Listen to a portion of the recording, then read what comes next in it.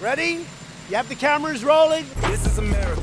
A lot of people who would probably consider themselves liberal have done very well financially under the Donald Trump 4 years. You encouraged espionage against our people. You condemn any interference by Russia in the American election. By Russia or anybody else. Russia, please, if you can, get us Hillary Clinton's emails. Please, Russia, please. To renew America, we must revitalize our democracy. I continue to believe Trump will not be president. Being president is a serious job. I call upon all nations to do everything they can to stop these terrorist killers. Now watch this drive. This is more work than in my previous life. I thought it would be easier. I do miss my old life. We all do, sir. Hello and welcome to another episode of An Irishman in America with me, Jarlath Regan, and of course, the magnificent Marion McKeone. We are recording this at 4:04 p.m. Irish time, November 6th, 2020. Joe Biden will be declared the 46th president-elect of the USA, unless the 45th can stop him somehow through the courts. Marion, an awful lot has changed, but let's get a sense of how you're feeling, first of all, because I don't know about a lot of our listeners are saying to me, we just want to get back to sleep at some point here. How has that been for you? Oh, I hear them. I hear your listeners, and I'm right there with you. This is 1 week every 4 years, and this is a particularly critical, crucial, and compelling week. And so, even though I can't drink any more coffee, but I sort of feel it's worth it. This is history being made. Now, I'm going to say that I'm nervous. There's no way I would call it even yet, because so many things, it seems inevitable that Joe Biden will be the 46th president. As you said, he has taken the lead in Pennsylvania.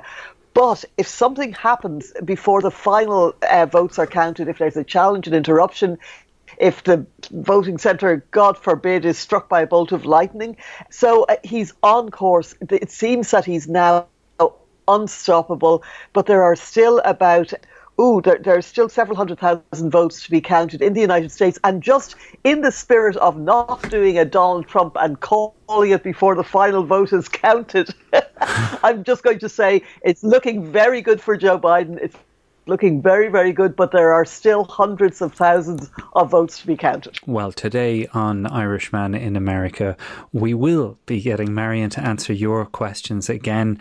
There is, of course, a prize this day for the funniest one after the last day, which was just so much fun to go through them. And also, I think everybody just really appreciates the opportunity to put something to you, and they've flooded in massive numbers today because, again, there's so much uncertainty. Just 48 hours ago, we sat down and we both scratched our heads and said, why did we believe the polls? Again, the polls weren't right. The polls said it was going to be an easy win when it was not.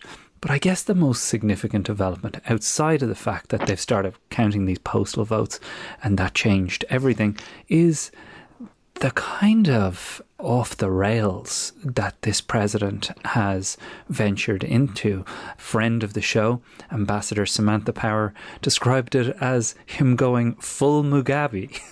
I mean, it's a pretty good description of what went on. Yes, but we had the networks, ABC, CBS and NBC, all cutting away from this address. Marion, what was your take on what went down there? I was shocked, but I was not surprised. And Charles, we've said this so many times in this show. Donald Trump always tells you in advance what he's going to do. If he says he's going to do something, no matter how outlandish it sounds, you'd better listen, because he'll usually make good on that threat. And he has done exactly for the last several months. He's denying the validity of the results. He's claiming fraud where there is not a screed of evidence of fraud. He's initiating useless distraction, legal actions that are just meant to kick dust in the eyes of the American people and muddy the waters, because, as we've said, chaos is his friend. That's where he does his most efficient work. But I think at this stage, there's really very little left. I think he's used up all of the tools and in his arsenal. There's so